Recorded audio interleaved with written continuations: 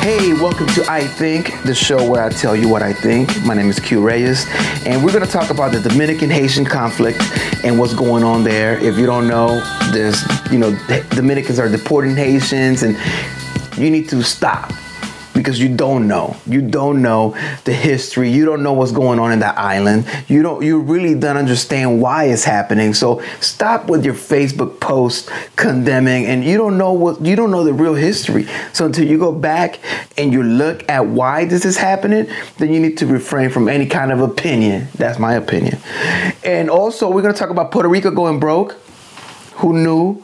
Everybody knew for a long time that Puerto Rico was going broke, okay? That's not anything new. It's not a surprise. It's been a situation that's been developing for many years. So the fact that it's coming to light now and people want to post it on Facebook and whatever, it's like, that's just shut up, because you don't know what's really going on there. What's the political move behind all this bankruptcy Puerto Rico thing happening right amongst a new election coming up. So you need to understand a lot of things before you make a decision about what's really going on. But before all of that, I want to talk about Donald Trump. And everybody's talking about Donald Trump, but I want to not talk about Donald Trump. I want to talk about people that talk about Donald Trump. Y'all need to shut up. Donald Trump has been talking reckless for many years, and no one stepped up to him. No one's ever called him out on anything. But now, since people are the media is coming after him and they want to bring him down, and they are bringing him down, then now every actor, every celebrity, every Latino wannabe activist is out there talking mess when they never stood up when the time was right to say, yo, Donald Trump, you racist. No one ever said that till now. So all these celebrities and actors that want to speak out, shut up and stop using publicity because you have no backbone. Everybody was taking Donald Trump's money, and everybody was doing his shows and his universe and all of this, and no one said anything about the way he is. But now that the dog is down, everybody want to join and kick him. But let's go back to this Dominican-Haitian conflict. See, understand this. Hispaniola in Espanol, is the island where Haiti is one side and the Dominican Republic is over here on the eastern side. So it's divided, and Haiti was a French colony, and the Dominican Republic was that side of the island was a Spaniard colony from Spain. So there's always been that conflict there from two countries that were the dominating forces in these two areas of the same island. Also, it's an island where Christopher Columbus first stepped foot in America. It's like historic. There's so much history in that island. It's crazy. And a lot of people don't understand that it's not all good history. This is the place where they brought the slaves into America first. This was a distribution center for a lot of the slavery in the United States and South America, all of that. They brought them there and then they were distributed. It was almost like a shipping and handling center right there. So you had these slaves that came from different tribes. They already had conflicts, not because of slavery, but because their tribes might have been at war when they got picked up and brought over here. So now they put in all these slaves into this island that don't speak the same language. They don't know each other. They're strangers for all they know. They put them in the same island. So on top of this island, on top of bringing all these slaves there, and already that they didn't get along, they brought too many slaves. So what happened? The slaves revolted, and the slaves kicked the forces that be out of there. Well, in theory. But all of the racism stayed behind. So a lot of the light-skinned people, a lot of the people that were mixed, a lot of people that were still white, they were still in control of the lands, and technically, and they were also in control of the politics. So this created even more conflict, because now you have slavery, you have racism, you have tribal conflicts, you had geographical conflicts, you had countries fighting over this island. A lot of countries went in trying to get a hold of it because it was a very strategic piece of real estate in the Caribbean. So that's a bomb. That's a time bomb. So a lot of things happen. You need to just look it up because the rich culture is so much in that little island, so much that it's hard to explain in this little video. So basically, at about 1844, Dominican Republic claimed their independence from Haiti. Yes, Haiti was in charge of the whole island. They took over the island, and don't think that the Haitians were nice. The Haitians, to rule that kind of a geographical place, you need to have a strong hand. So they weren't really necessarily the nicest people to, for example, the Dominican people. The Dominicans felt they were oppressed, and they saw the Haitians as oppressors at the time. So they claimed their independence in 1844, and that was supposedly it. Okay, well, we're independent and all of that. They claimed their independence from Haiti, by the way, not from anywhere else. Then a lot of conflicts still happening, and the cultures were different. In 1937, around there, this happened through a period of time where Trujillo, which was one of the governors or presidents of the Dominican Republic, ordered all these border cleanups, and then they started killing Haitians at the border, and it was a slaughter. It was horrible. I'm talking about thousands. 20,000, 25,000 Haitians died right there at the border by orders of Trujillo, who was the representative for the Dominican Republic. So you can see how that didn't set very well with the Haitians. And a lot of that's just a few examples of the conflicts that have been going on back and forth between the nations. See, people think that Dominicans are being wrong, but really when Haitians go over to the Dominican Republic, they're not treated well. The Dominican Republic is already a third world country, so they almost get treated like a seventh world country, like the Haitians when they come over there. And it's really sad, and it's unfortunate, and it shouldn't be happening. It's the same thing that America does when people from Latin America come into this country, and they want to, at least here, people have rights, and they have basic human rights where they're not being mistreated. Over there, people get treated, Haitians in particular get treated pretty bad, especially dark-skinned Haitians get treated pretty bad. Actually, race is very different over there. It's not necessarily about being black. It's about, that cultural stigma that comes from being the darker skin, because a lot of people are dark skinned, but there's ranges all the way, to white Dominicans and Haitians, all the way to black Dominicans and Haitians. And it's a spectrum, and that was built into the island. You got to understand that was built into the politics, because if people are fighting over such menial things as racism, then they don't have time to really build a country.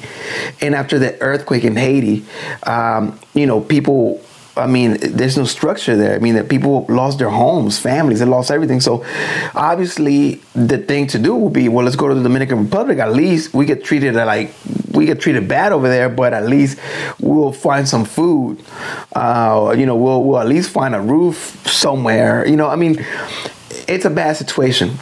Now let's talk about this. Like, why hasn't the United States or a lot of the countries really put a lot more emphasis in helping this island here and these people? One, there's no resources there. There's no oil in Haiti. There's no oil in the Dominican Republic. So why the heck are we going to go there? That's the way that it's seen, right?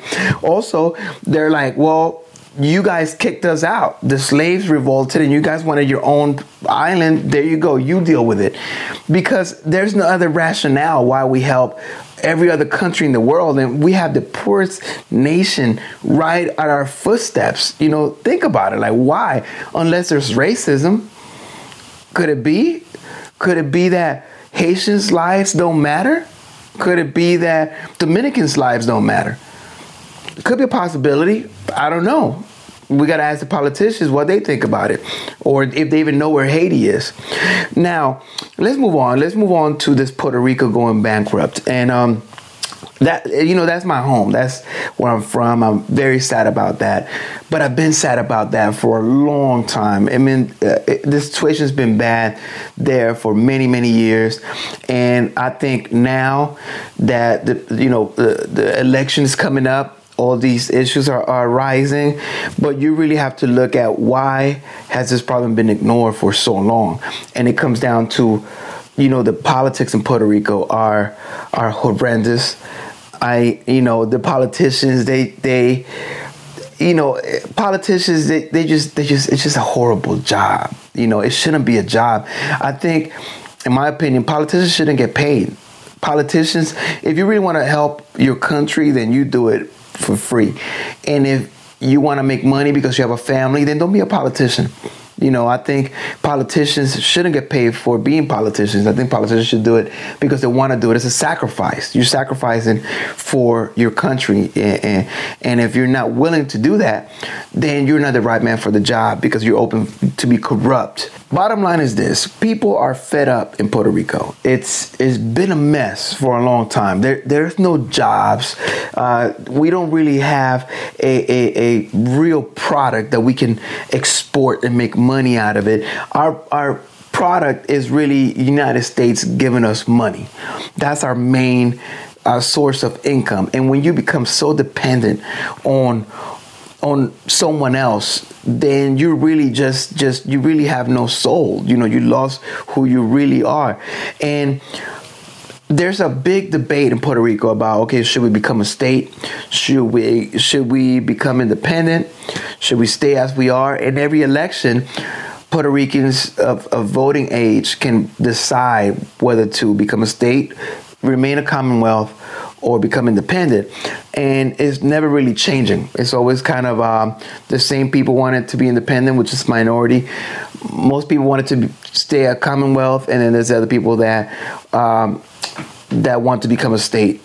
And the answer really is a very difficult one because they each come with their pros and cons. But the way I see becoming independent is like, look at the example around us. Look at the Dominican Republic. They're independent. Look at Haiti. They're independent. Look at Cuba. They're communists, but, they've also been abandoned by the world around them. Finally, we're opening up the relations with Cuba, but that doesn't guarantee that they're going to be in a better place anytime soon. So becoming independent means that we just join those nations in that struggle. And that's really, to me, that's not really the answer at this point. But also becoming a state comes with a lot of strings attached. Puerto Rico has its own culture, and Puerto Rico is its own thing.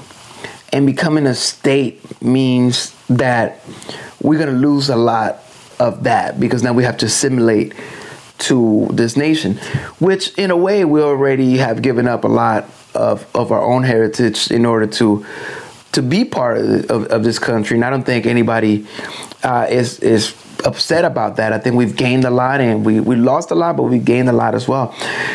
But remaining to be a commonwealth means that the situation economically continues to deteriorate because really the politicians there, to me, they just kind of go unchecked. They're just running wild in a way, and people are kind of have their hands tied because what do you really do? What do you do when your government is corrupt? What do you do? I mean, what is there for you to do? I mean, do you speak up and not change anything? Do you, what do you do? There's nothing you can do. You just, well, in theory, there's nothing you can do because you just kind of sit there and you watch the injustice takes place over and over again. Everywhere in this country, in the United States, there's injustice everywhere. But it doesn't matter if you don't like it. It doesn't matter if you post on Facebook about all the things that are wrong in this country. It doesn't change a thing.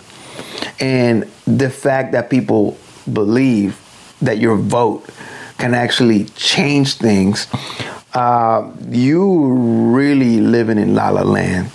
I think that voting is in a way the trick to making you think that you have any kind of say on anything. You don't have any say on anything. You don't have a say on your local school board, let alone the United States government. So be realistic with your expectations of change. And trust me, it doesn't matter how much you want change. The change that happens is the change that is allowed to happen.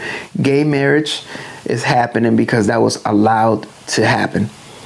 If it wasn't allowed to happen, it wouldn't happen. It doesn't matter if you like it or not. It wasn't allowed to happen for many years. So now it's allowed to happen. You see how that works? It has nothing to do with you. It has to do with what's allowed and what's not. And you have nothing to do with, your opinion has nothing to do with what's allowed and what's not. And, just like a lot of things in this country, like healthcare or whatever. Now, people think, oh, well, now we have access to healthcare. It's like, come on, man. People can't afford healthcare. Like, it doesn't matter if you make it accessible when people don't have a job to pay for it. And now when they have a job, they got to pay this outrageous money to have healthcare that's really not adequate anyway. I'm upset with all of these things. And I've come to the conclusion that I'm not going to be able to change it. Neither are you. So you can either accept it and keep going, or you can reject it and keep going. Those are your choices. So that's what I think. That's been this episode. And this is as much as I can do as far as contributing to what's going on out there. This is as far as I can take it. And everyone else, you can think you're making a difference, but bottom line, you just staying busy because you're not making a difference and your opinion does not matter. That's bottom line. Go ahead and write an open letter to Congress if you want and see how far that takes you. So just wanted to say that. Those are my two pieces. That's what I think. I'm out.